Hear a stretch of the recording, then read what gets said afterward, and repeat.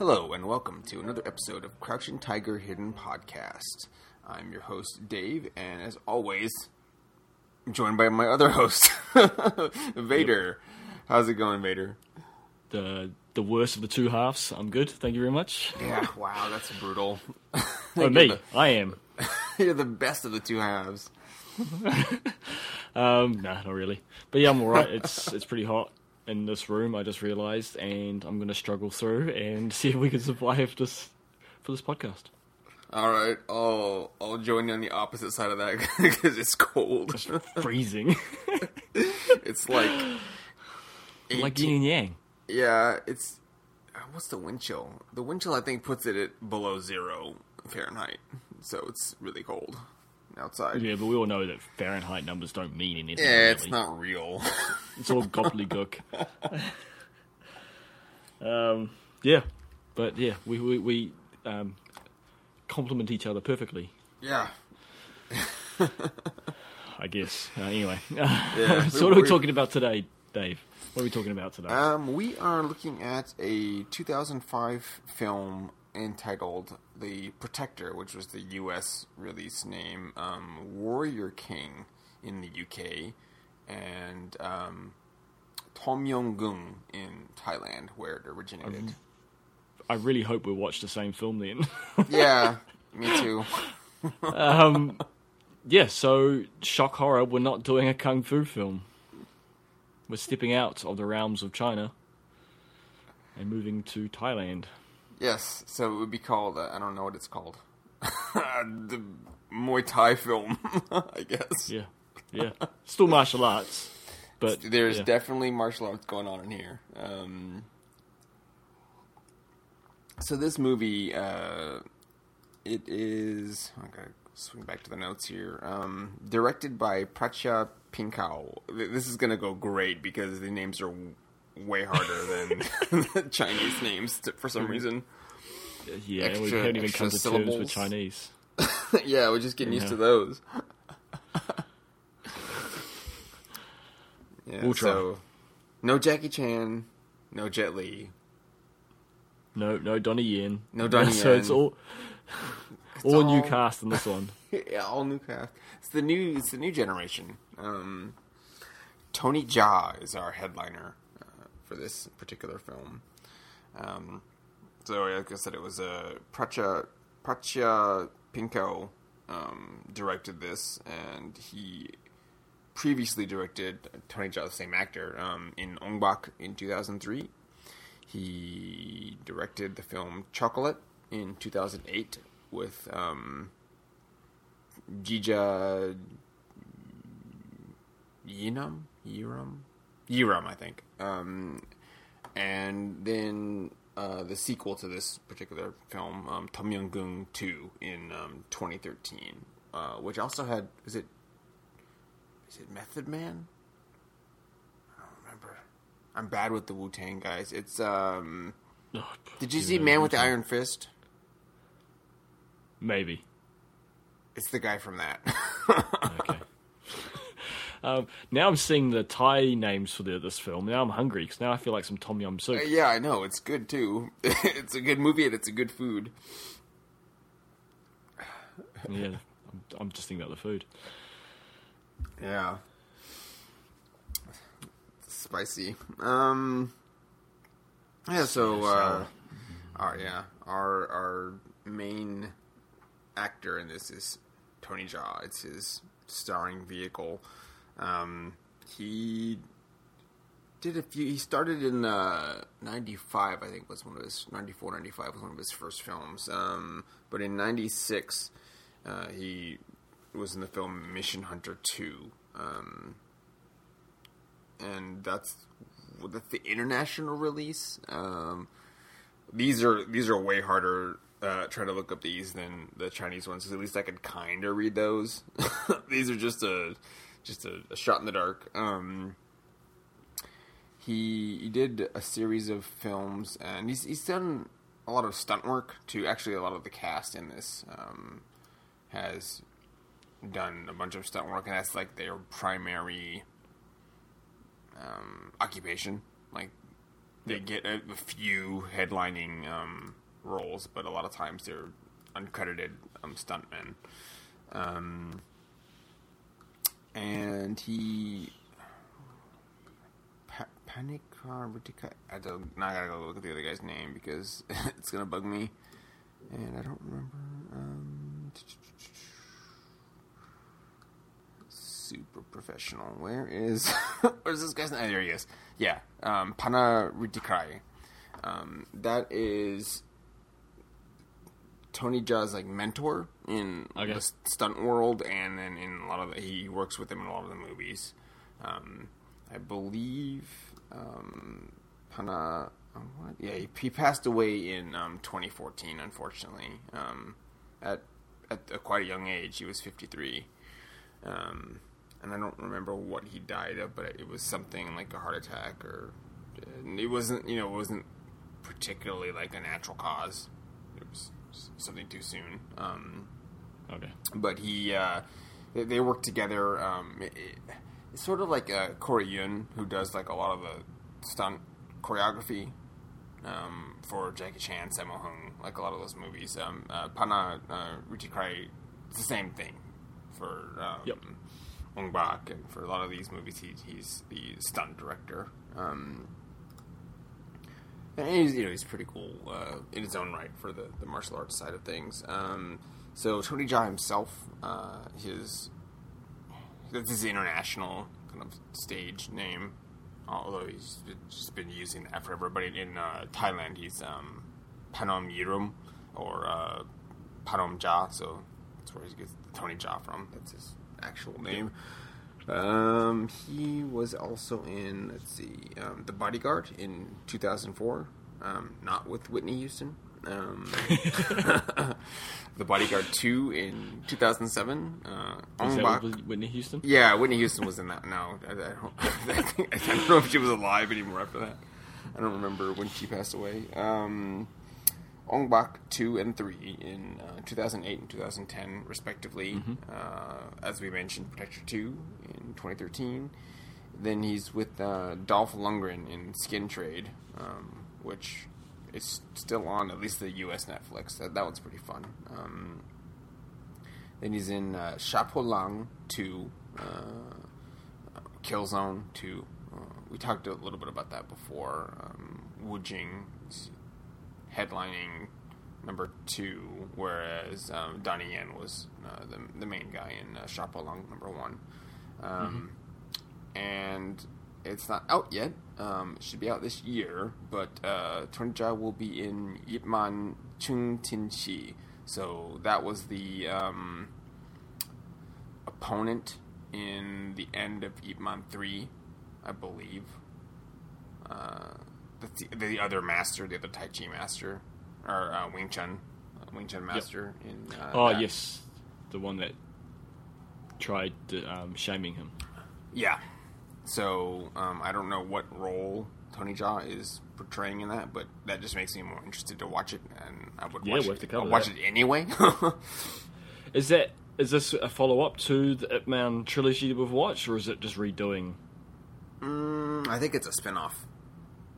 Okay. So it's probably spinning off on Chung Tin Chi's side of the history that'd be of interesting. It. Yeah, it'll go on the list for sure. We liked it, man. Yep. And so in this film, Tony Jaa is Kam. He is a young Thai. There's a name for it. Yeah, and it's super long. I don't remember, and I feel bad about it. It's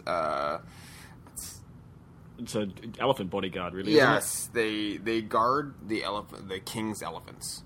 Since in Thailand, the elephant holds like it's a very high status and sacred animal. It's sort of like the cows to Hindu culture. And these traditional guards would follow along any kind of procession and guard the elephants that the royalty would ride into battle or just have as their representational sacred animals. And they even- defend. They're Yeah. there to defend the weak spots of an elephant, because elephants are very powerful and strong, but with a sharp blade, they can be taken down with precision. And so the idea is that they have these guards who can move around the legs of an elephant to defend these weak spots from attackers, Yes. to stop the elephant being brought down. And I really like this, because I'm assuming this is kind of the basis where Muay Thai's come from. This is this martial art. Yeah, and I think that they actually, I want to say that they invented this style for the movie. Oh, really? Okay. Yeah, they, in the previous film, Ong Bak, Tony Jaa and Pana Rikatai. This name's just gonna, like, not go well. They researched an art called Muay Boran, which is like an older style that's not really in practice today. Yeah. And in doing so, kind of brought that forward and made it more popular. And I think now it is something people study again. But I want to say for this movie, they just sort of invented just a really cool looking style, and it's based around how an elephant could theoretically fight. So a lot of the moves, I mean, they're mimicking. I guess we see this in Kung Fu, where you get like the cat. we already covered that, the cat fu style, and well, yeah, the snake, the monkey, Yes, the yes. crane. and so yeah. he's using his arms as like the elephant tusks and trunk when he's doing a lot of the attacks, and even some of the stances for his elbows and knees that are generally like indicative of Muay Thai are like stomps from the elephant. So it's definitely like really stylized, and it just looks brutal, and all Very the moves, heavy hitting. Yeah, to represent the elephant. It's It- not a quick style. It's just like crushing people. And that's what Muay Thai is about. It's heavy damage as quick as possible. It's been softened. Kickboxing into kickboxing is what we kind of know as a sport, but it's a very brutal martial art at its core. What I liked is that the movements were to, I guess, the kata, if it's in Japanese, or what's the Japanese forms. word for it? Yeah, the form was, and the movements were definitely to be mobile around the elephant's legs, and Yeah. the time that you saw him training, you saw that a lot, and I really liked that, because it was clearly that these motions weren't just to attack, they were also to maneuver underneath the head of the elephant, or to get around the legs of the elephant to defend it. And I thought that was kind of a nice touch, that it was a ground covering martial art, not just an attacking martial art. Yeah. There's a lot of. I mean, it's inherently defense. I mean, of these elephants. Yes. Yes. But we see that in the way that he's moving, and he's a lot of like Weaving. Yeah, it's like a wave. I mean, he's up and down, moving Yes. around where like the trunk might sway, and he needs to be under it. Or the movement's kind of circular, where you can tell that he's coming in and out of between like the legs. So it's definitely it's visual. Like, it's more so than other ones we've seen so far. And hands down, that is the part of the movie I like the best. Enjoying that kind of training montage. As usual. and how that worked. Yeah. The elephant parts are definitely the best part of this movie. And it was meant to be. I mean, they're paying that respect to the elephants, and the whole plot, as it were, is he's attempting to retrieve a stolen elephant, and Yes. to bring it home. But I guess we'll get to that. I don't Yeah, want we to will. jump ahead. So He's a very talented young man. Yeah, Tony Jaa. he is, and Like a he's 15 pack. yeah. Not anymore, but he was Supercut. I just watched a short like film that's from it's like from November. That was probably filmed maybe in the summer, and he's a little tubby, a little belly on him. But yeah, it's really weird. But he's also like 43, I think. He's not a young man anymore. But, Fair enough. He was in 2005. Yeah. Gee, would have been. So I'm not going to even try this next name. Maybe I will. Pet Chatai Wongkamlo? That's not Pechtai Wongkamlao. Something like that. But Mark. don't worry, Mark is actual. Okay, so we should probably say that the movie itself is set in Australia. Also, why I sort of I was not expecting that. picked this film. Yeah, that was a surprise when that Yeah, happened. it's a co-production sort of between Thailand and Australia. When this came up, the whole time I was thinking this is just Tony Jaa's version of Rumble in the Bronx. Yeah. It's like, how can we break out to the west? This is how. Well, we can't afford Vancouver. We'll go to Australia. Yeah, because it's pretty close to Thailand. Yeah. Yes. It was like a budget version of Rumble in the Bronx, to be fair. Yeah. And so, Mark, he... This girl is badass. This girl, yeah, that's another Jija Yarum.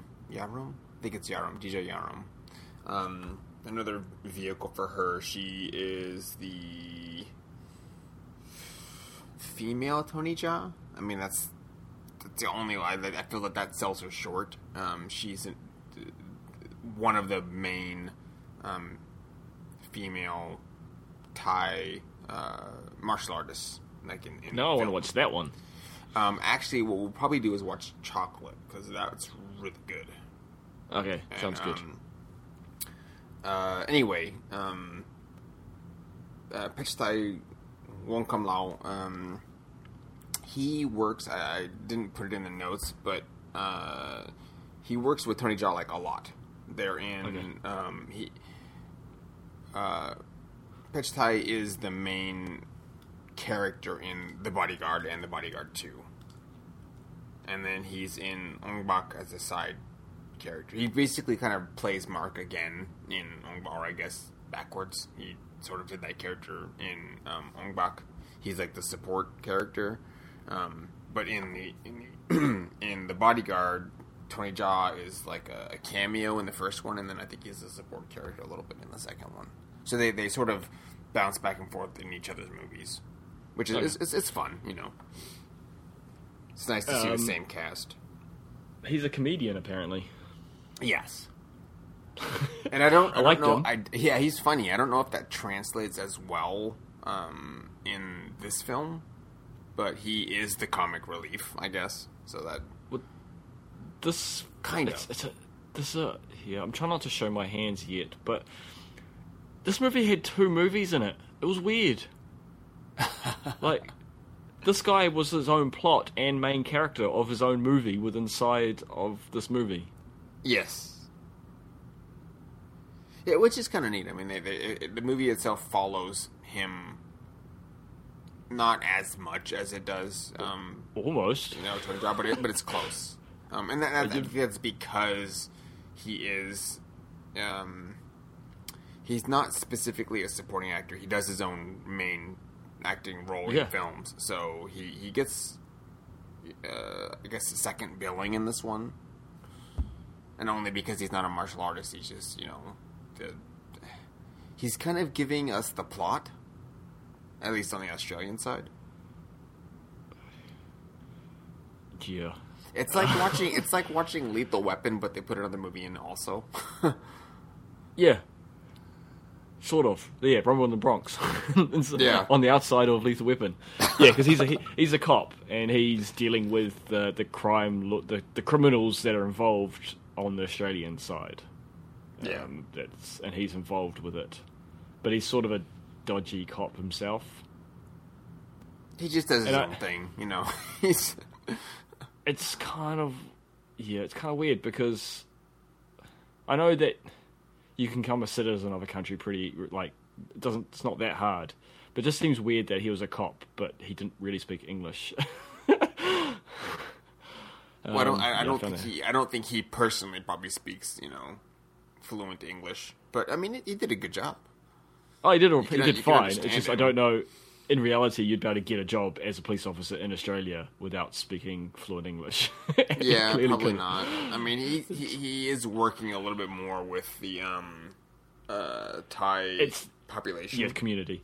And it does seem like they kind of play. That's how they play it off. Is that he is there as kind of the police officer to kind of represent the Asian Thai community in Sydney. Yeah, although so they play it off like that. Yeah, it seems like he had a higher rank than I would have thought he would have had. Like he has more. It's not power. It's He's like a sergeant or something, isn't he? Yeah, he was. He has more authority, I want to say, than I would have thought, you know, in that case. You know, not to belittle his powers of detection, but yeah, it was a little odd. It was very convenient for the story. That's how it seemed. It didn't make logical sense. That's how it is. I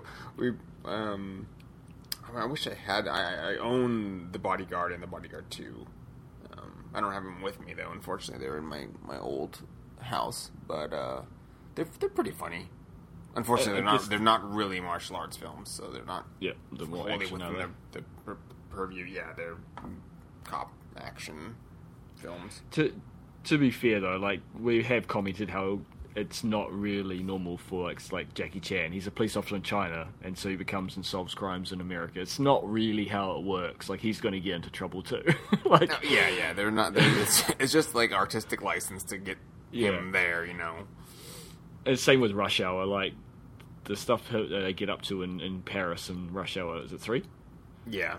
And like you're not going to be able to walk away with that from that. But all action movies do it. I don't know if you heard me. I was just saying the name. I don't know how to say the name, and it has a J in it, which is Bongkoj Kong Malai. That one. That will do. So she portrays Pla.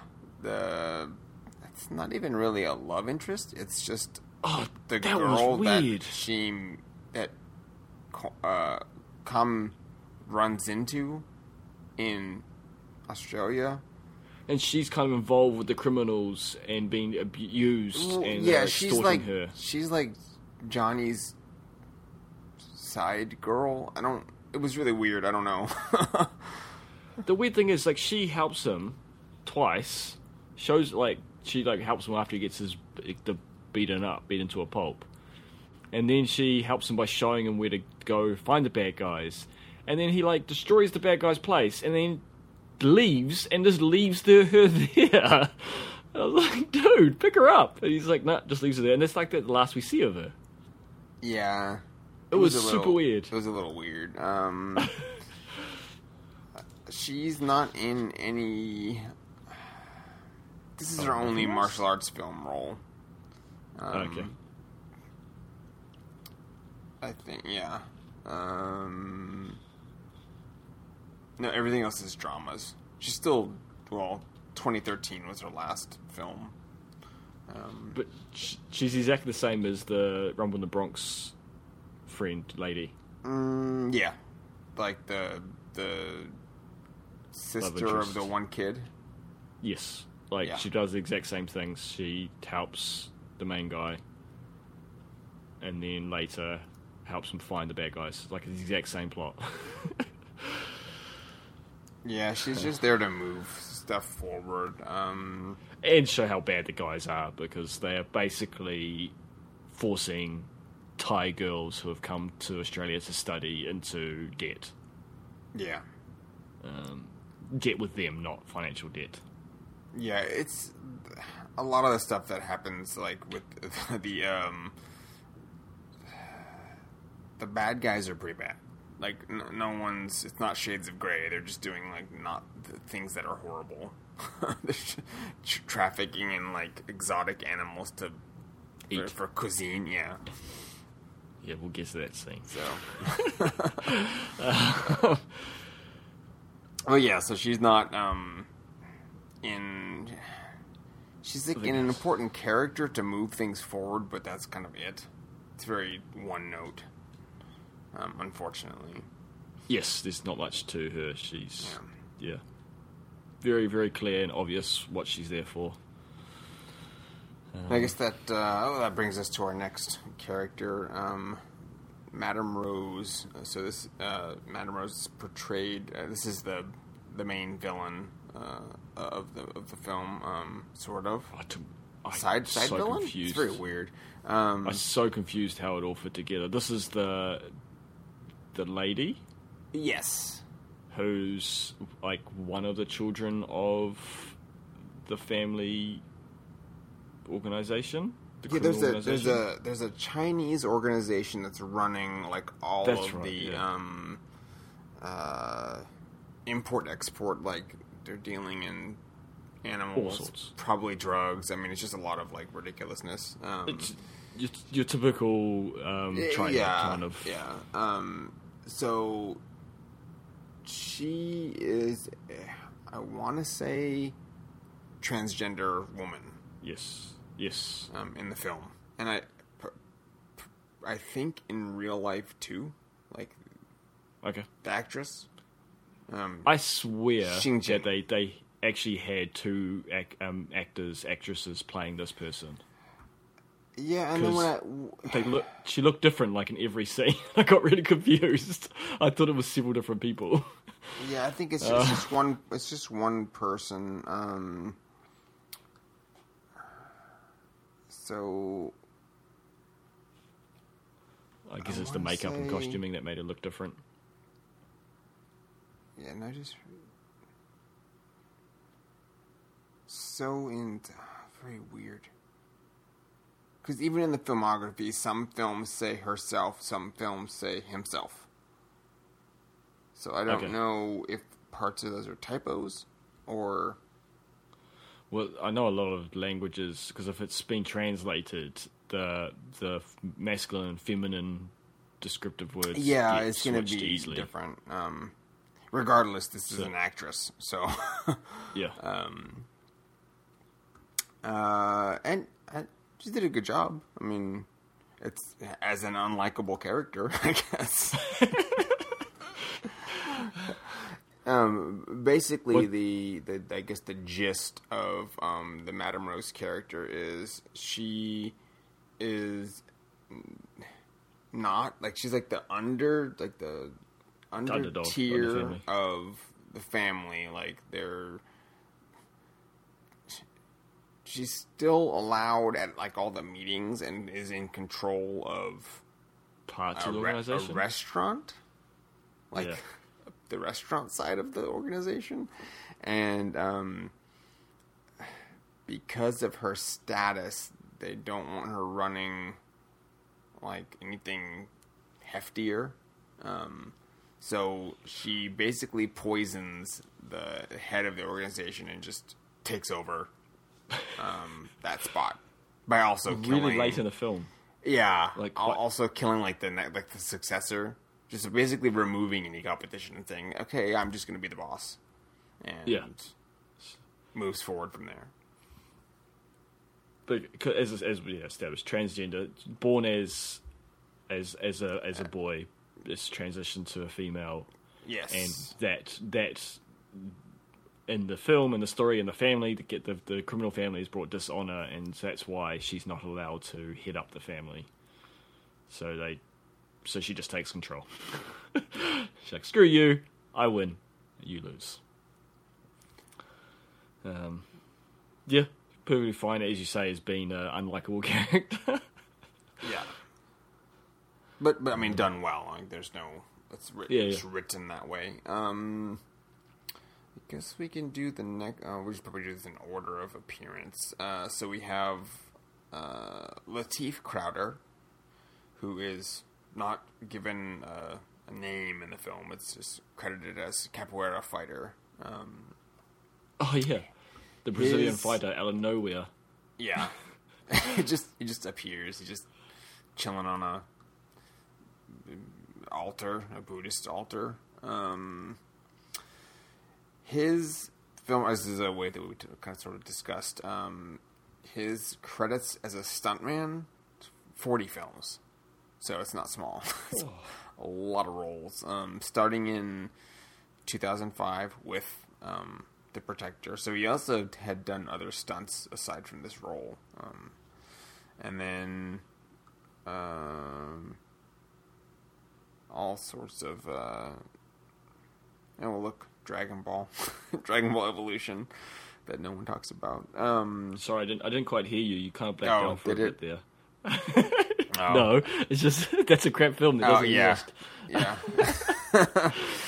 Yeah, then he's in Hellbinders, which was a Johnny Young Bosch film. No, what? I don't think he did that one. But it's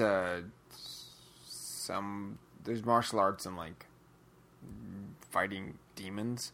The Book of Eli, stunt performer.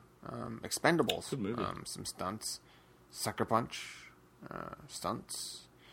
Let's see. Sucker Punch was fun too. Yeah, Sucker Punch was good. That was the lady one, like the ladies' mental asylum, wasn't it? Mm-hmm.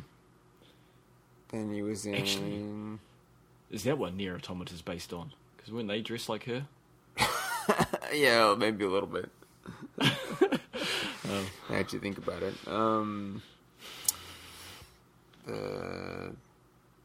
He's in the stunts for... motion capture stunts for the new Deadpool movie that's still in post-production. That's out soon. Didn't they move up the release date? I think they did. I've never heard of a... Sorry, this is off topic. I've never heard of a movie going, oh, actually, no, we're going to release it earlier now. Like, that's pretty cool. Yeah. Let's see. What is he in for? The actual... that's rude. His acting roles, not as a stunt performer. Ninja Cheerleaders in 2008. I don't know what that is. Does not sound good. No, it doesn't. He as a capoeirista. I can't think of the name of what a capoeira practitioner would be. He portrays Eddie Gordo in the Tekken film. Which makes sense. He looks like Eddie Gordo. Yeah. Exactly like him. He's in Undisputed 3 with Scott Adkins. He is in the Mortal Kombat Rebirth. It's like a short YouTube film. He played Baraka in that. Falcon Rising with Michael Jai White in 2014. And... he's in the Furious 7. I didn't watch that one. It's not really... There's sometimes... They made those more action movies, I guess, in the end, rather than just street racing. Yep.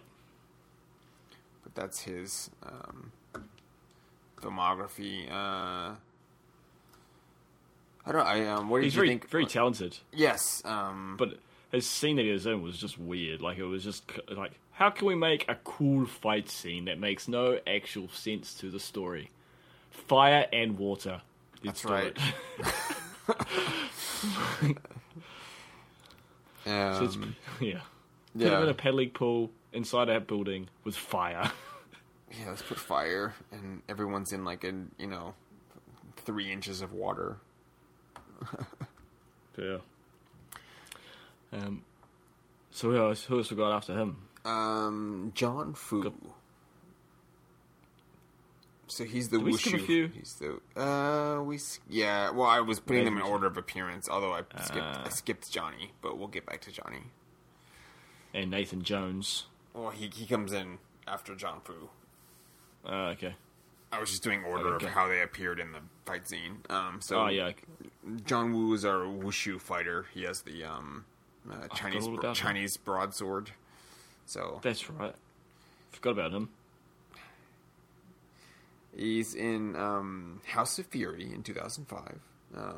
He is again, his filmography is a lot of stunt roles. Batman Begins. He was one of the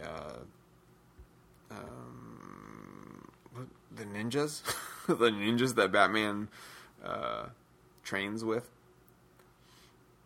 in the Batman movie. I don't remember what they're called. Wait. I forgot. Which Batman's this one? Is The this first one. This is the one with Christian Bale. yes, Christian Bale. Oh yeah, these aren't Batman movies. They don't exist.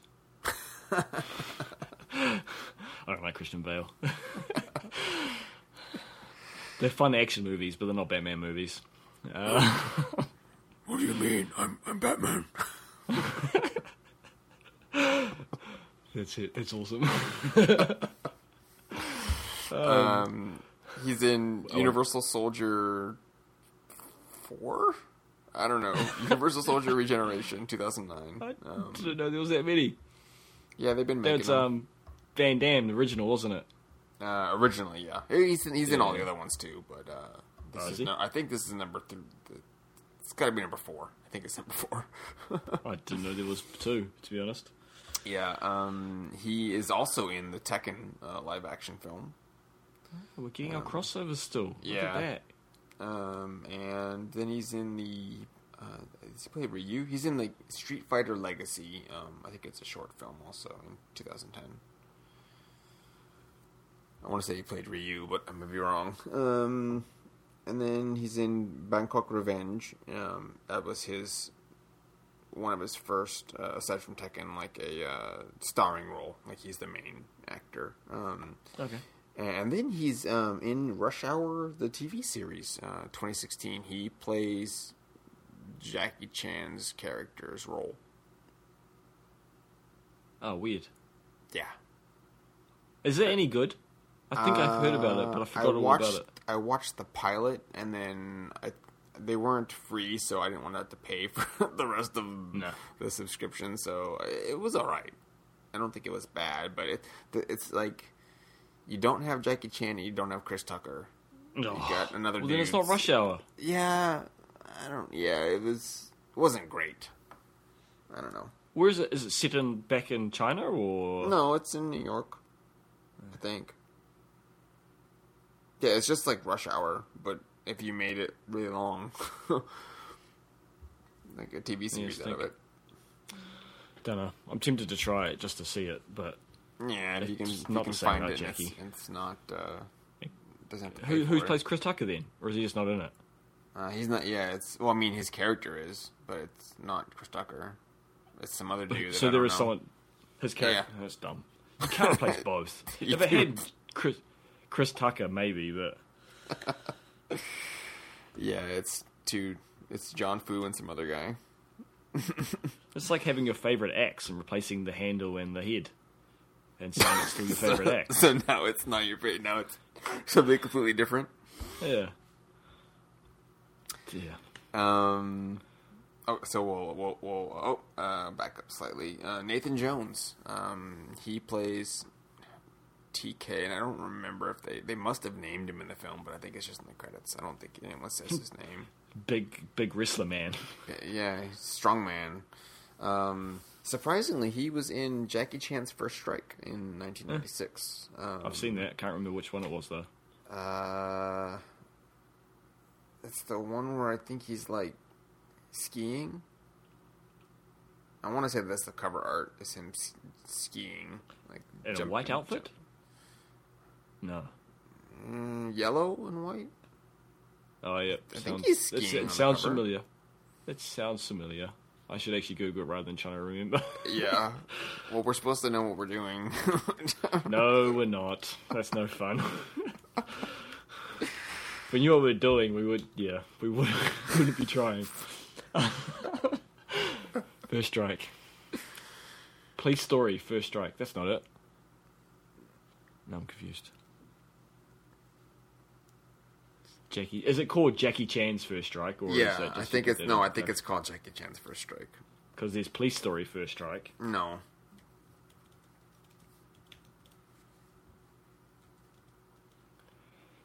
I find it hilarious that Jackie Chan names his own stuff to make things more confusing, Yeah.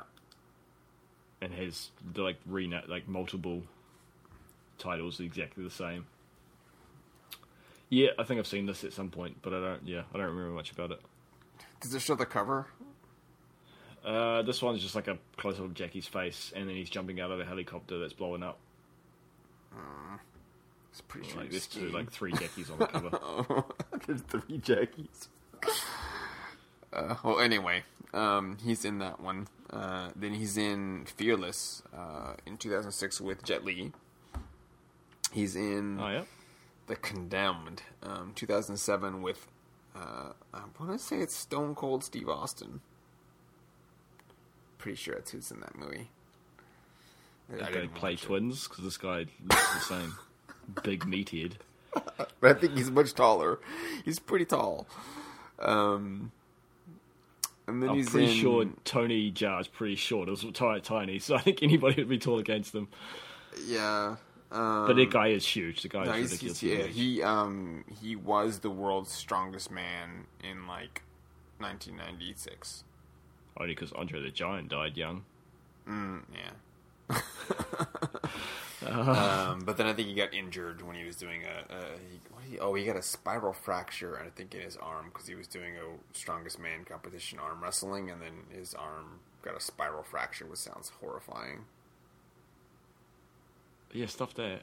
I'll just be a non-strong man. Thank you. And then he's in Muay Thai Giant in 2008. He has a couple other film roles. That one was hilarious. Is he the giant? Yes, he's the Muay Thai Giant. Oh, good. And good. It's like Popeye, but instead of spinach, he gets crazy strong if he eats hot peppers. So they gave him hot peppers, and he they did a cartoon thing where his face turns all red and steam comes out of his ears, and then he runs around and beats people up. It's pretty funny. It sounds awful. It was great. Oh no. You have to find the trailer and watch the trailer at least. Oh yeah, I'll do it. I will. Where's that put us? We've jumped around a bit. We did. We jumped. Well, just in that. That's the last of that fight scene. So we'll pop back to Johnny Nguyen. He's Vietnamese. Okay. He got his start in martial law, so he has a small role in the TV series in 1998, and then he's in Cradle to the Grave in 2003. I think he was a bodyguard. Who is he in this movie? Is he the bad kind of fighting guy? Yes, he's the man who kicks things. Lots of kicks. Kickman. Not as good as One Punch Man. No, because he's many kick man, not one punch, not one kick man. He's in The Rebel. That was his turn to headline a movie in 2007. He's got some good kicks, but he kind of cheats in this film. He takes out Tony Jaa several times throughout the film, mostly because he attacks him when Tony Jaa's distracted. And yeah. And then he's in Force of 5 in 2009, which I think it's called Power Kids. I think that was the international name of it. I didn't see it. Power Kids. It's like a recall from Power Rangers. Yeah, but I think it's more like 3 Ninjas. Hold on, I thought it was 5. Yeah, but 5. Okay. But aren't Power Rangers ninjas? No, I mean the three ninjas, like little kids. Did you ever watch that? Oh no, okay. So you're specifying. Okay, no. Sorry. I've never heard of that. Oh really? It's a series. They did 3 ninjas knuckle up, and then 3 ninjas high noon at Mega Mountain with Hulk Hogan. That sounds awful. Anything Hulk Hogan sounds pretty bad. Yeah, it's better. Well, no, it's not as good as Suburban Commando, but it was all right.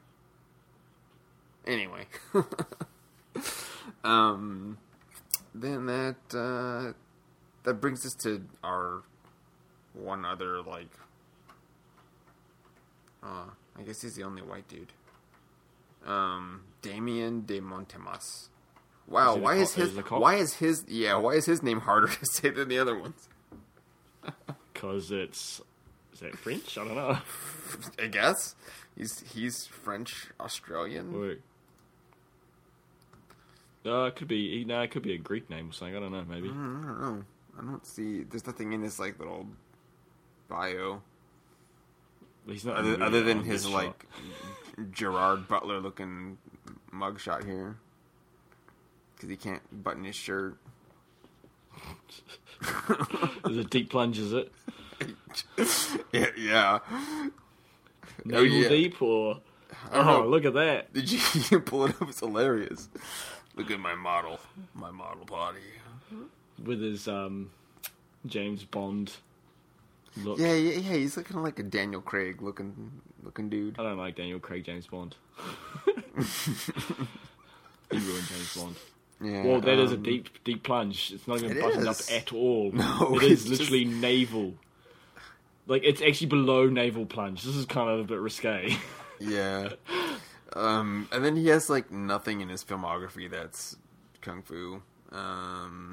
He was in the Farscape sci-fi TV series. And then, as probably everyone that's, like, anybody in Australian cinema, he was on the Home and Away TV series. I hate that show.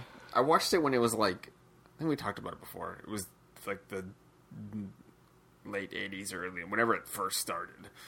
I think my mom used to watch it. Oh, that's impressive. It's a long yeah, time there's ago. me and my wife were watching Blind Spot, and there's a main guy on that, and he's Australian. I think he's from Home and Away, and wife's like, oh, it's his character in Blind Spot's the same name as his character in Home and Away. Yeah, 1988. So I knew it was like that's when I first saw it. Yeah, everybody like what's his Chris Hemsworth? I think he was in there too. I wouldn't know. I don't know why I know that. I don't. It's my secret shame that I watch Home and Away. But yeah, the one dude's like Damien. He's in nothing else. He just has this one role, and he plays a corrupt detective in this film.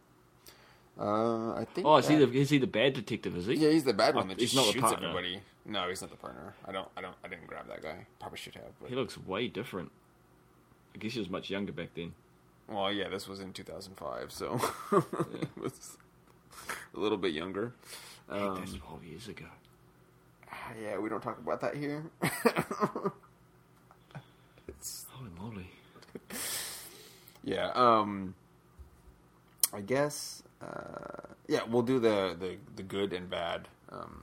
The good, the bad, and the ugly. Yeah, it's kind of funny talking about different people for once. Okay, John, the good or the bad? The good.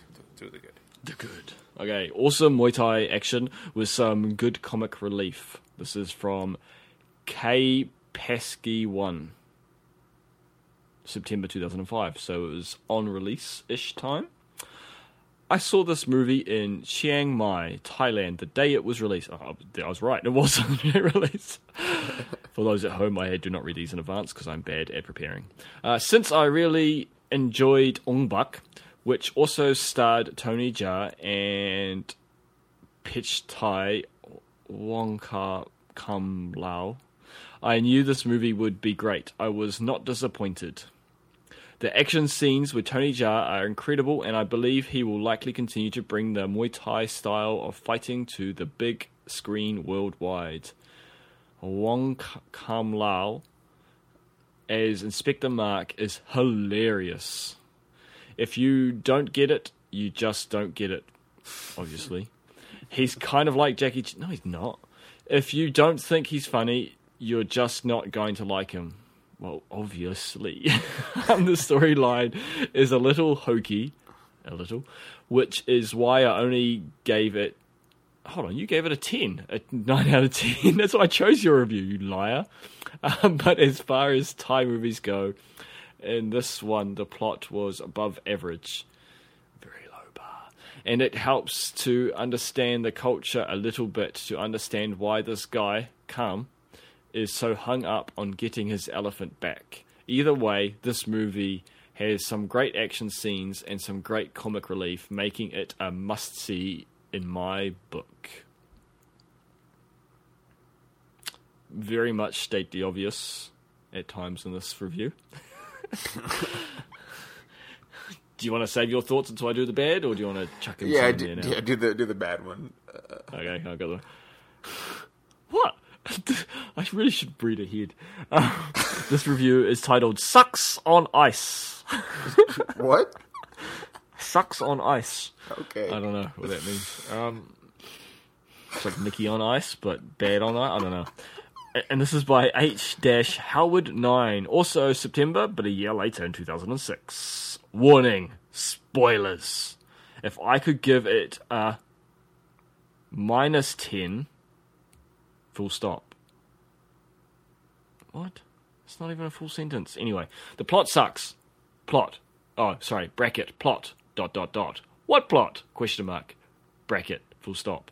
The action sucks. Bracket. Who the hell thinks it's cool for rollerbladers to fight with light bulbs? That was dumb. And this is me interjecting, people, just so you know.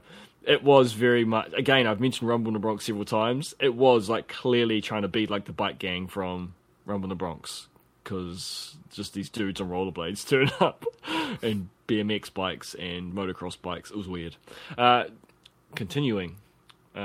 Dash. Great weapon, guys. Bracket. Full stop. Their acting sucks. That's a bit mean. Great voiceover from the cop. What? Why is this voice... Why is his voice so annoying? Sarcasm. The lowest form of wit. Good job. Question mark. Bracket. The editing sucks. Man, stop the brackets. Bracket. It looked as choppy as Freddy Krueger's Victim. Bracket. Dot. The characters suck. Bracket. Quotation mark. You stole my elephant.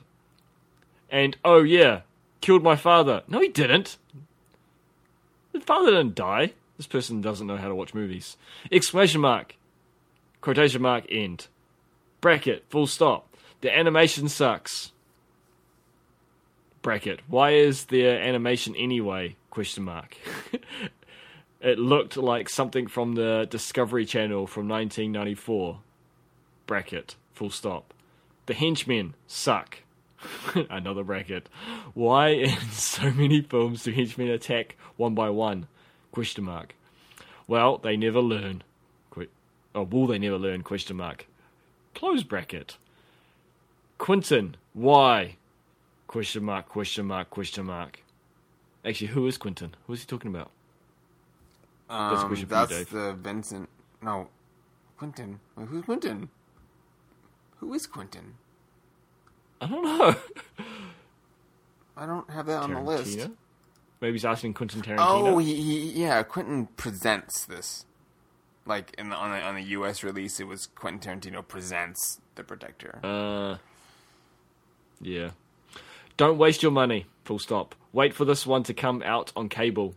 TiVo it. And if I haven't heard TiVo for a long time. Does TiVo still exist? I don't think so.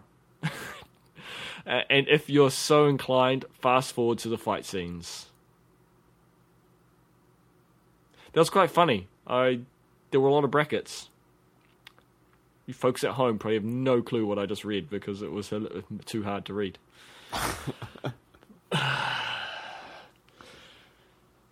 What do you think? Thoughts? Bracket. You suck.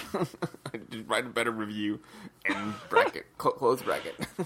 The funny thing is, I had like a water spoiling and I had to like open it up and it barely spoils anything in this. Yeah, this was like the worst bad review ever. Usually they give us the whole plot. They didn't give us nothing. Yeah, no. When was that written? 2006. So right after the movie came out. Yeah, a year after. Well, I don't like it. Terrible. Yeah. I'd give that review a -10 if I could. And I can. If I could have given it a -10. At least you clarified by saying you would. He didn't even clarify it by saying he would. It was like a half sentence. Because as I've said before, like usually I can see where bad reviews are coming from, whereas this was just whiny pants. But that said, are we ready to review it ourselves? Yeah. You can go first. Oh wait, you know what? We forgot. Is this the first time you watched this? Yeah, this is all new to me. I even missed Onbak. I remember people going on and on about it, but it was during my like kung fu phase. I was like, I don't want to do Muay Thai. I like my kung fu, and I never got around to watching them. And so this is all new to me. Okay. I don't like it. I really didn't like this movie that much. I found it quite tedious. As I said, I really enjoyed the first like 20 minutes. I was really into like the elephant stuff. I was like, this elephant stuff's cool, and I was like looking forward to where it was going. And I went to Australia, and I was like, man, I want to watch this Australian crap. And then I realized it's just a rip-off of Rumble in the Bronx, and I was like, this is not fun. The action was good. The fighting was pretty good at times. It was a little too cheesy, and it was drawn out, and the plot made no sense. So I do have issues with it, but it was still fun enough. That's all I can really remember about the... You just watched it. I know, I just watched it, but it kind of feels like... Maybe I'm being a bit harsh, but it felt like almost like a school project level with a bit more budget. Like they were just kind of like, what's cool? How can we put this on camera? I know that's rich because that's the stuff I like in my kung fu films, but yeah, I don't know. It just didn't sit with me as well. I think the expectations was going to be more about the cultural Thailand, and then it didn't. It kind of subverted that or ripped that away from me, and so it let me down. It boot me up and then crashed me down. I think Ong Bak might be the better film for that, but I'd have to rewatch that also. I'm not sure. I started watching Umbak because we were talking about doing a Tony Jaa, and I had no idea who he was when you first mentioned it because I'm bad with names and I haven't seen any of his films. So I searched it and I was like, oh, it's the Umbak. Okay, I know who we're talking about now. And so I started watching Umbak. Then you said, how about we watch The Protector? So I stopped watching that. Started watching The Protector. And so, yeah. But yeah, to clarify, the dad didn't die. I thought, whoa, they killed him, but then he didn't actually die because there's this whole scene with him talking to his dad, and his dad saying, you need to get the elephant back. Yeah, he just got shot. He got better. As I say, the actions, it definitely seems very inspired by Jackie Chan. Like, I wouldn't be surprised to hear Tony Jaa saying he grew up, he like watched Jackie Chan films and loves them. No, he literally did. That's like his bio is. Okay, I didn't know that. He spent his youth, like he'd watch Jet Li and Jackie Chan, and he would practice until he could do the stuff they could do on TV, like on the movies. Yeah, because you could see the same evasive stunt work and fighting that Jackie does. I think my problem was it's just not as polished. Like his ability is there, but the editing and I guess the stunt coordinating wasn't quite there, and so it just felt lacking. And so I think it just made me felt disappointed because after watching Jackie Chan do it, it just felt like it wasn't quite there. That's down to the director. Yes, and I believe also the state of like Thai cinema at the time. That's what I was going to get to. It feels like they're 15 years behind.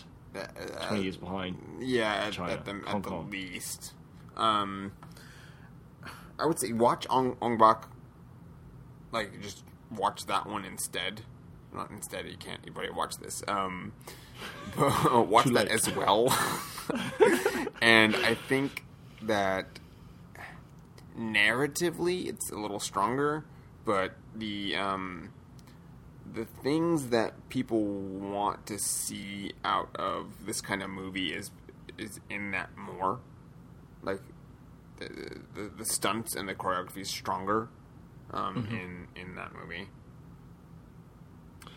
Wait, it's On Bug the one that starts with the tree, them climbing up the tree, isn't it? Yeah. Yeah, okay. I put that into my head at the start of this one, and I realised that made no sense because he starts off as like a 10-year-old. And then he climbs the tree. Yeah. Okay, so I got those two mixed up in my head just now. As I say, like I don't know what it is. I'm just not that warm on the film. Like I had a hard time with.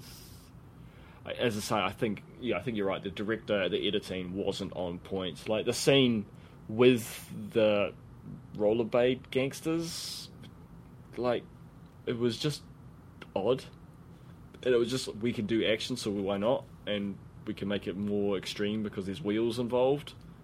Like it didn't quite work, and it dragged. Like that scene dragged on. Like they just got off their wheels. They'd all be able to beat him down like easy, but they. Yeah.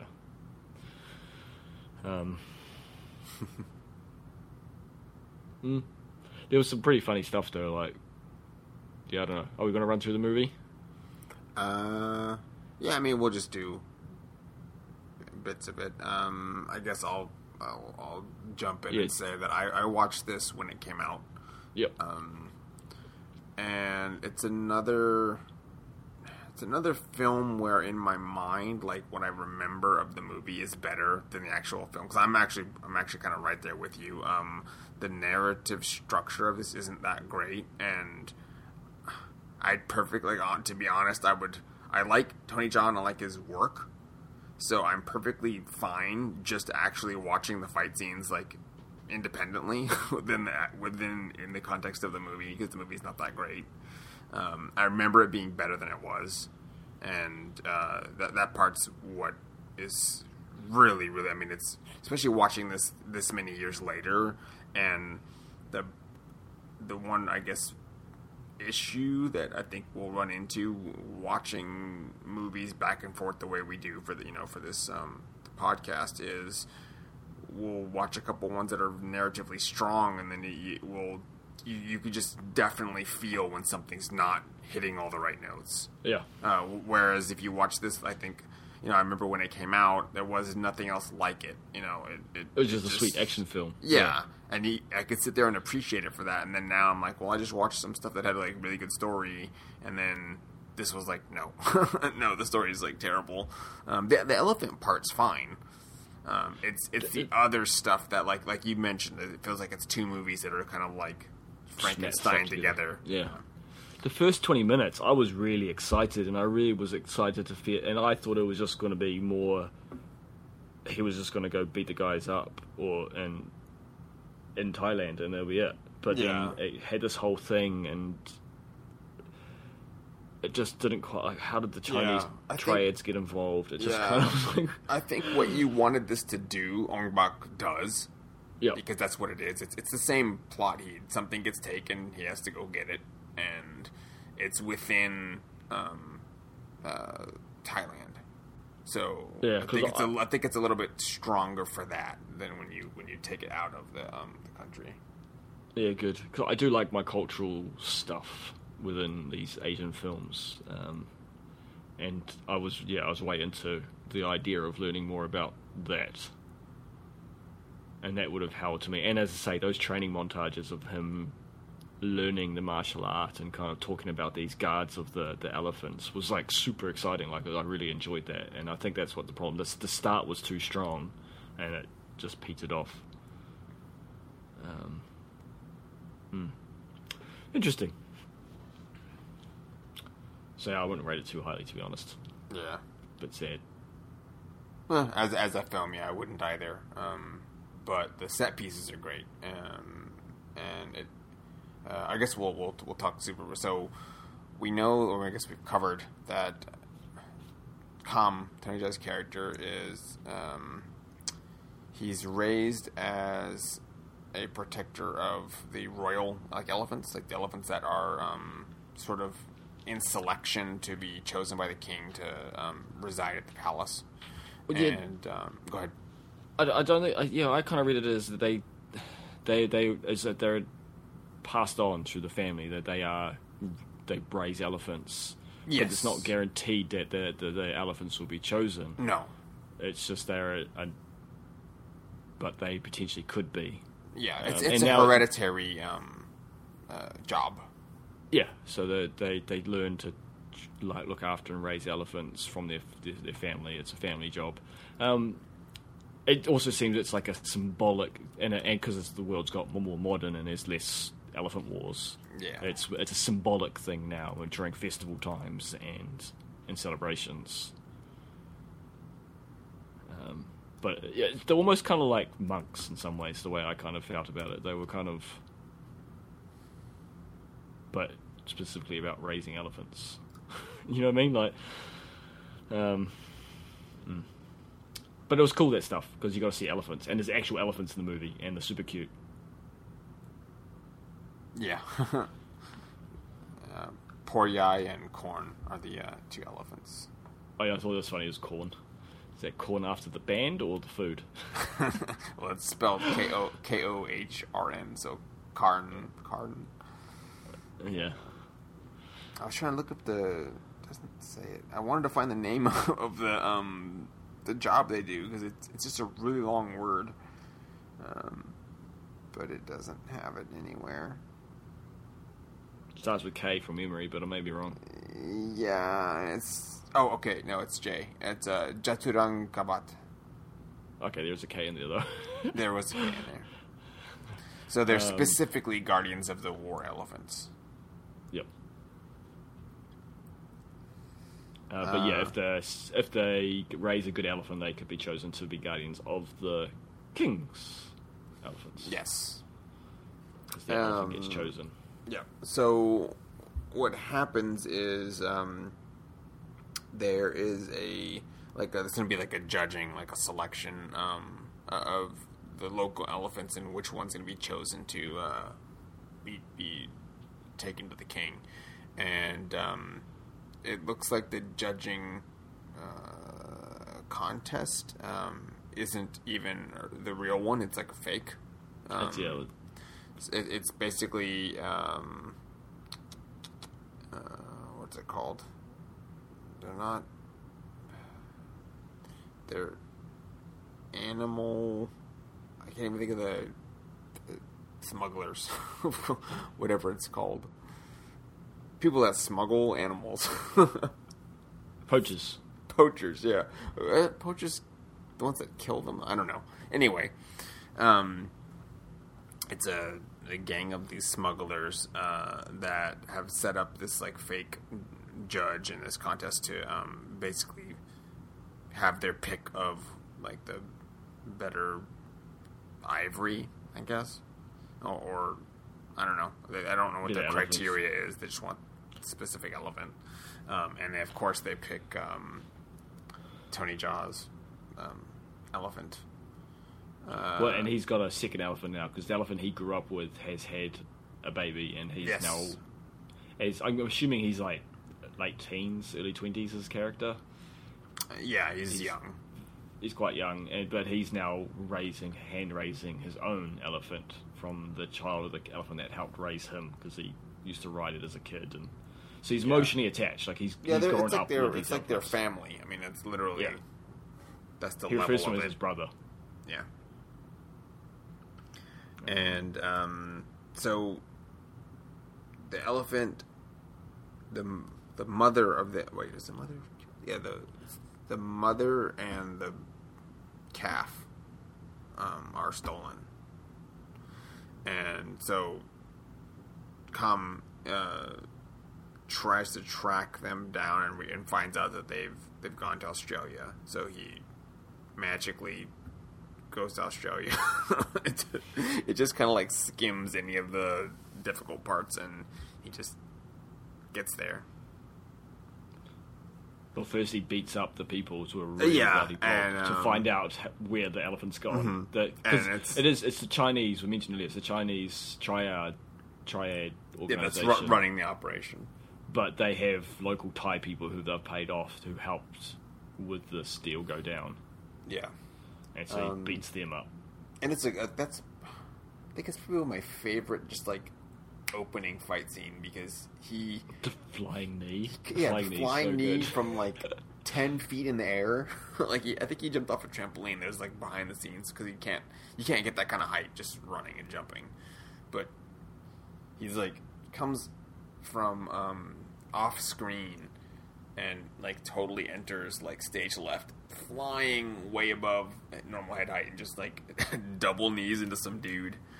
It's like right in the chest. It would hurt so bad. And it's everything that he does in this film, and to the same extent in Ong Bak, is very hard hitting. It doesn't feel like slapstick, like Jackie Chan stuff. It's more like Jet Li, which is it's very visceral. Like he's hitting, and it just doesn't look pleasant. Like you wouldn't want to get hit by any of these moves, because half the time it's like one or two punches or a kick or a knee or an elbow, and like it doesn't hit people like in Ip Man it's like a bludgeoning force, like just, but in this it's just one hit turn, one hit, you know it's just knocking people out.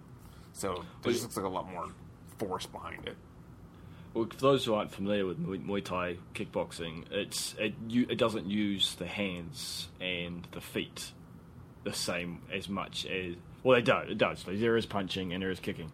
But it's using shins and knees and elbows and forearms to drive the damage, which are harder points of your body. Yeah. And so kickboxing, which we have as a sport, a lot of the Muay Thai moves are banned, aren't used. So you have Muay Thai fighters who will train Muay Thai, but they don't use that in the ring because it's just too violent and it's likely to kill someone. Or could potentially hurt someone drastically, and even in a fight, in a ring situation. It's very, very hard-hitting and brutal, using points of elbows and knees and shins to shatter other people's bones. And you do get that from him in this. And that stuff is fun. Probably shouldn't be fun because it's pretty brutal, but we like they make it look cool, I guess, is what the ultimate outcome of this is. When Ong Bak and when this came out, is when I was still practicing martial arts, and just I don't know, everyone wanted to be Tony Jaa, like we wanted to do that kind of thing. So I guess that was a plus and a minus, because we try to do that stuff in the dojo, like sparring. It's like, I'm gonna do this, and then it's flying elbows, and it's like Dave, you can't do that in the class. You're gonna hurt somebody. But it looks cool. Yeah, see, I did Muay Thai back then. I did do kickboxing, but again, it's training for the ring more than. So we learn some of the moves, but again, they're not allowed to be used in the ring. Yeah, and we definitely. I mean, we didn't even have. We weren't sparring, so there was no pads. It's just contact. No, there was contact. We didn't have any pads on, so if you hit somebody, it was like you hit them. Yeah, fair enough. I don't know. It was fun. But so he gets the information he wants out of this little group and makes his way to Australia, where he's hunting down. Plot. Yeah, basically he's hunting down Johnny. Yeah, which is he's the guy the actors from Vietnam we said, but yes. He's the kicky man. And he does a pretty good job too.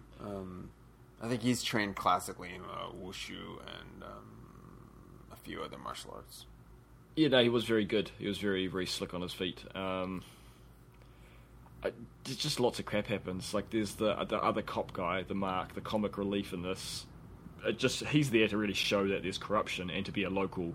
He's a local Bones. Yeah. For Tony Jaa to bounce off and so they end up working together and coming across each other because they're both fighting against this corruption from different ends, and end up kind of helping each other. Yeah. To be honest, there's lots of fight scenes in between. One of the ones that is pretty cool, but again, they needed a be harsher on the editing. Like, it was just things went too long. There's a scene where he finds out about the restaurant. I think the lady we mentioned earlier, like the non-love interest female character in this, plot, who he just forgets about and leaves her. Like, she shows him she works as a waitress at this restaurant and tells him that there's a secret bar club out back, and he goes in. It's a real cool building. It's like very Big Trouble in Little China kind of extravagant building that's hidden inside another building. And there's like spiral stairs that goes around the outside of the building, and there's like a big open gap in the middle, and it seemed like he goes up 4 stories or so and beating dudes down, and that's all one take from what I can remember, what I noticed. Yeah, it was one of the longest at the time. It's a 4-minute shot in one go, so they're not stopping, so he can't mess up. And he has to go up all these things and and there's like crush 3 dudes. Crush like 20, 30 dudes. And I give them credit for being brave and willing to try something like that, because there's another what is it, that movie with all the females become barren and can't have kids, and then this one lady gets pregnant like 18 years after the last kid was born. Children of Men? It is Children of Men. That's what I went for, but it just sounded off. But yeah, and there's a scene in that's very similar, that goes for, it's one complete shot, and it goes for, like, the blood gets splattered onto the camera, and it's on there in the final edit because it was the best shot and they couldn't reshoot it. And it's impressive trying things like that, so I give them credit for that. But again, it just went so long that it becomes tedious and it loses the effect. And you do get funny issues with... it seems like he's waiting for guys to come outdoors, or the guys are waiting for him because that's their mark where they're supposed to wait. So it kind of was, I give them credit, but also a bit lacking. Actually, my own personal experience was something similar. I worked on a film called The Lost World, and the director had this idea, is like, let's do a 3D shot, like a 360 shot, where the camera will be in the middle of the scene and will spin around. And we're all given direction, but the camera's behind us all, and we can't look at the camera to see where it's facing at that one time. And I was an ape man. I was in a full suit and mask, everything, prosthetics everywhere. And the final edit, like, you can see my dead body, and then you see me get killed, like about 10 seconds later. Like, it didn't actually work. It was a great idea, but without actually giving us the time to actually rehearse it and actually full direction to everyone, because there's so much stunts and things happening in that scene, it fell short. And it felt like this, like, great effort, but yeah. What do you think? I've talked too long. Do you agree with me, or am I being a bit harsh? It's one of those things where, I mean, I enjoyed that part. It's one of, like, the signature set pieces for the film. And I remember liking it more than I did this time, simply because due to the nature of the shape of the building and having to move that camera around, everything is kind of like too small. Like, he's too far away sometimes. Yeah. And it'll lose track of him, and the camera's trying to catch back up. Because it's obviously some dude, like, probably running behind him with a Steadicam. Well, and also, at times, yes, you're right, it appears that they couldn't, because they would be showing people getting up and moving, or resetting things, or whatever. Because one of the cool things is that on, like, the first story, he kicks a guy off, and there's like a pergola, or a little kind of Asian, Chinese-looking shrine little building in the center of, like, the foyer at the bottom of this building, and he crashes through it, and then the next story up, he throws a guy off around the same point, but a story higher. So there would have been guys frantically moving crash pads to make sure he could be throwing them onto the right spot. Yeah.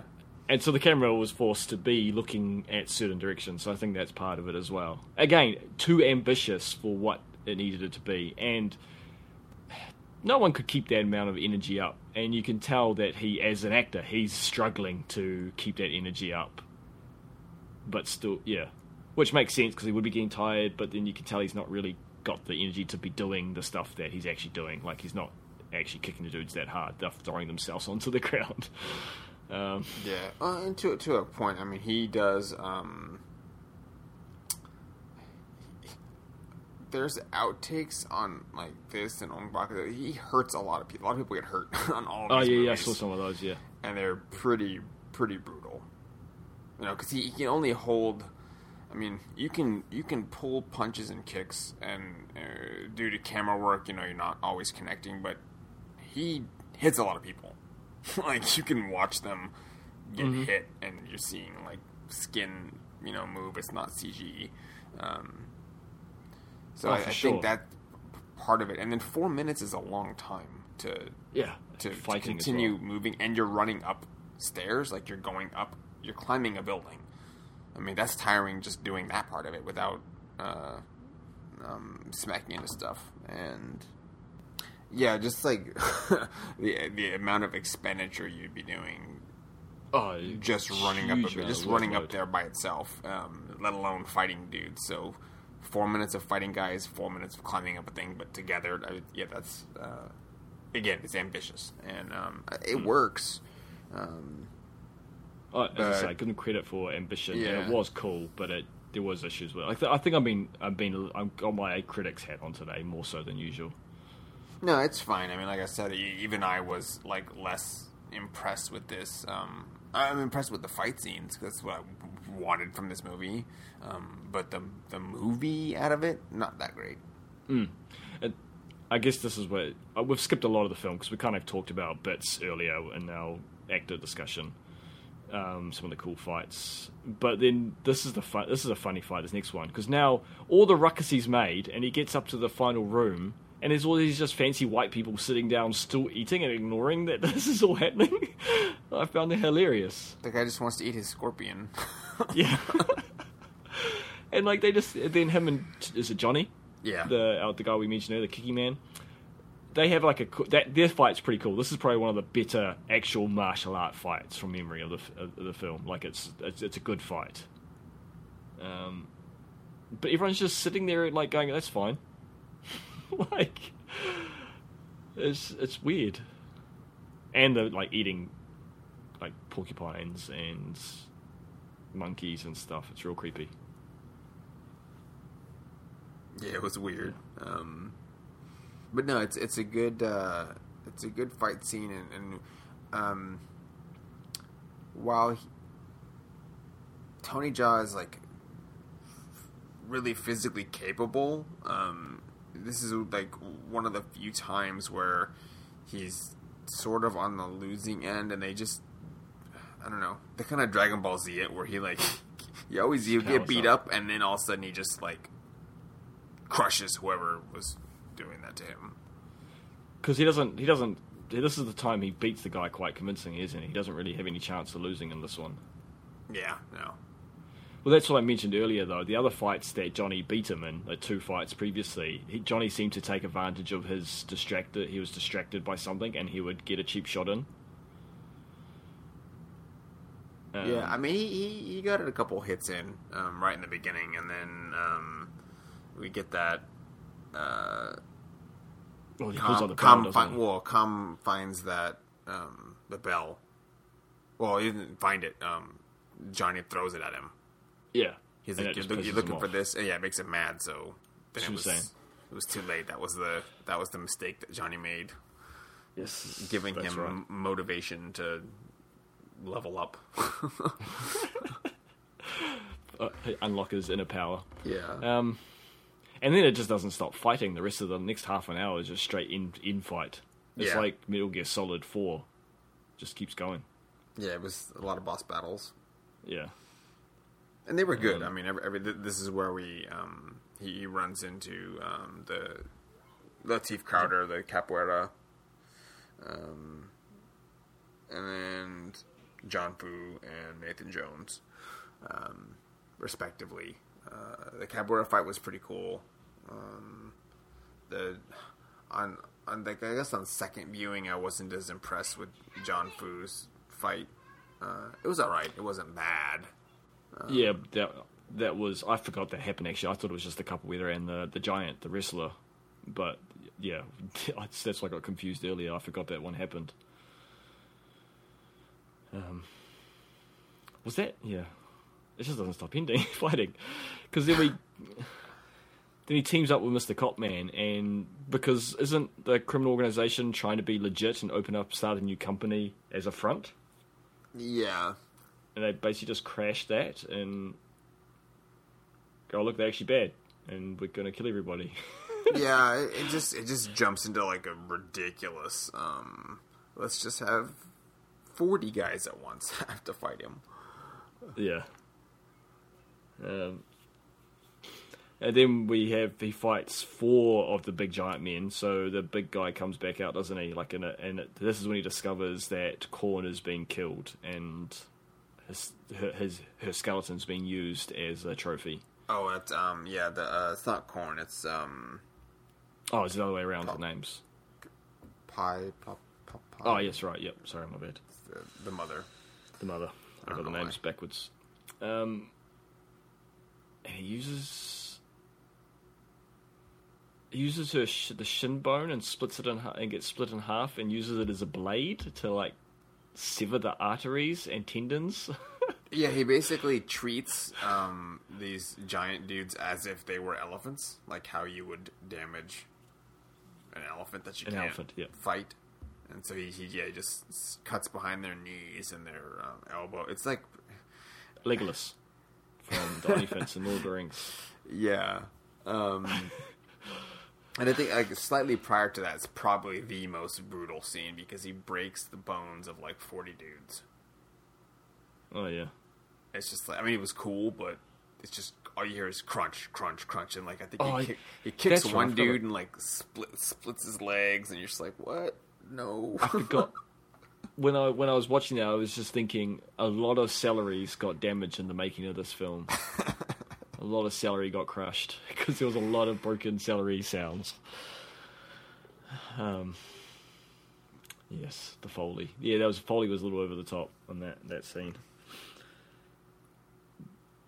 Then it just keeps to get more ridiculous. Now I'm thinking about it. Now then he goes up on a helicopter and tackles our head honcho Madame lady. Rose. She's a flying death knee.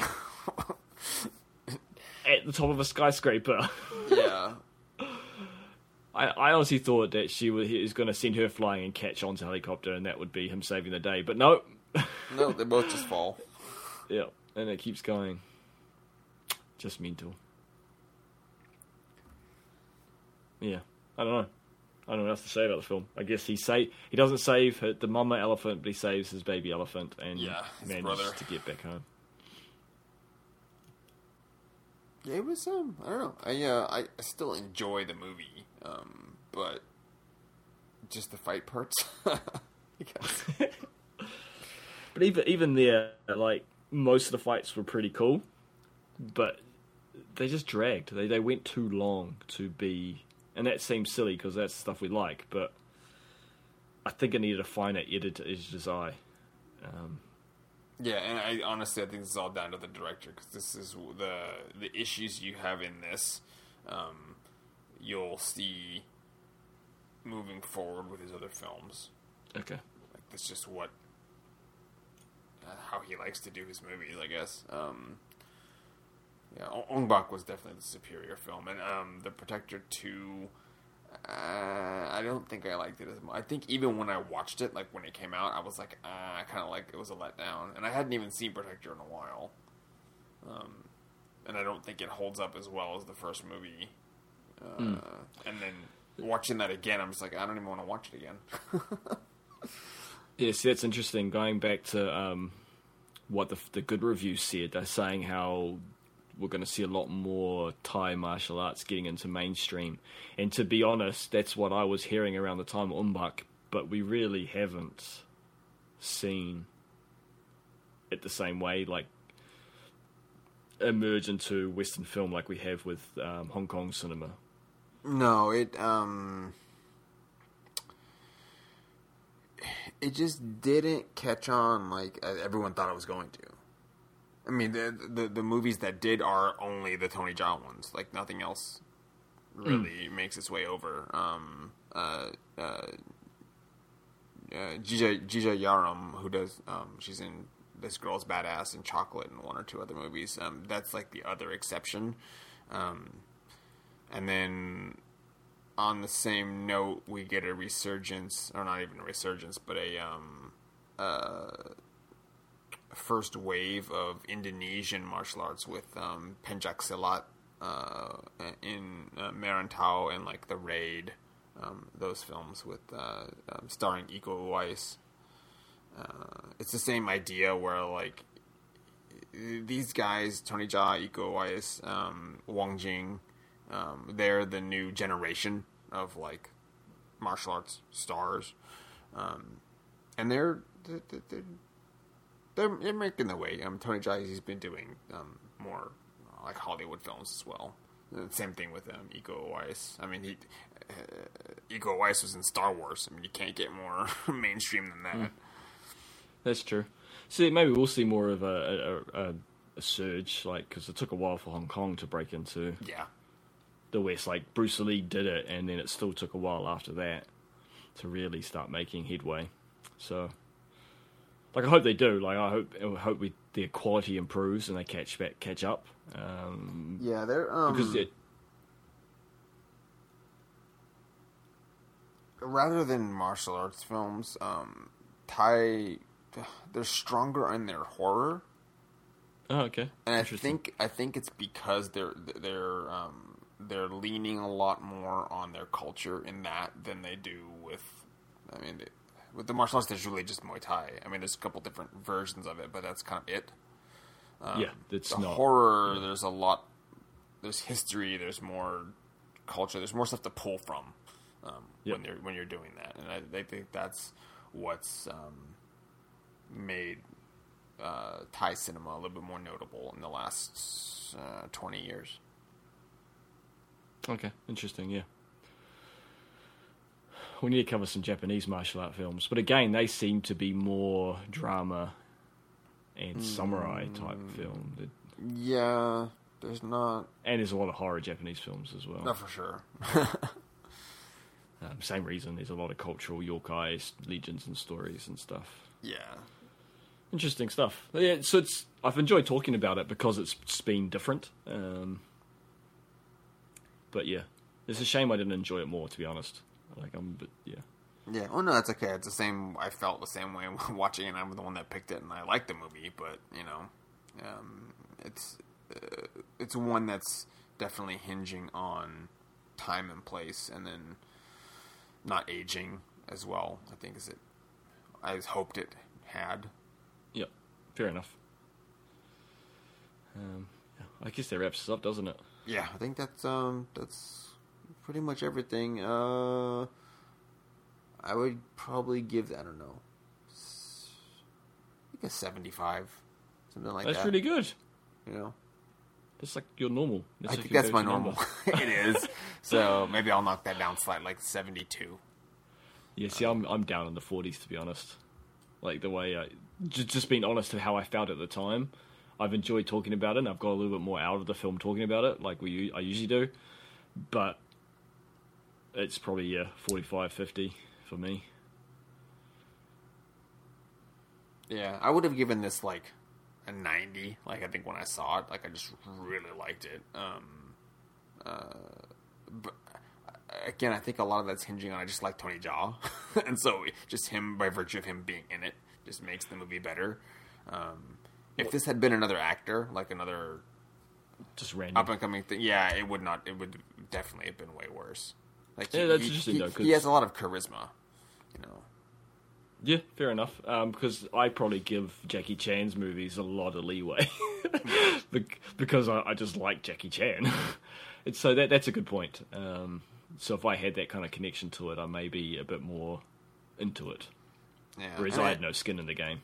Yeah, and I think another thing was as you sort of did, I was remembering parts of this like as Ong Bak and thinking it was this movie, like something like just scenes, and so I was waiting for stuff to happen, and I'm like, where's the one fight scene in the club?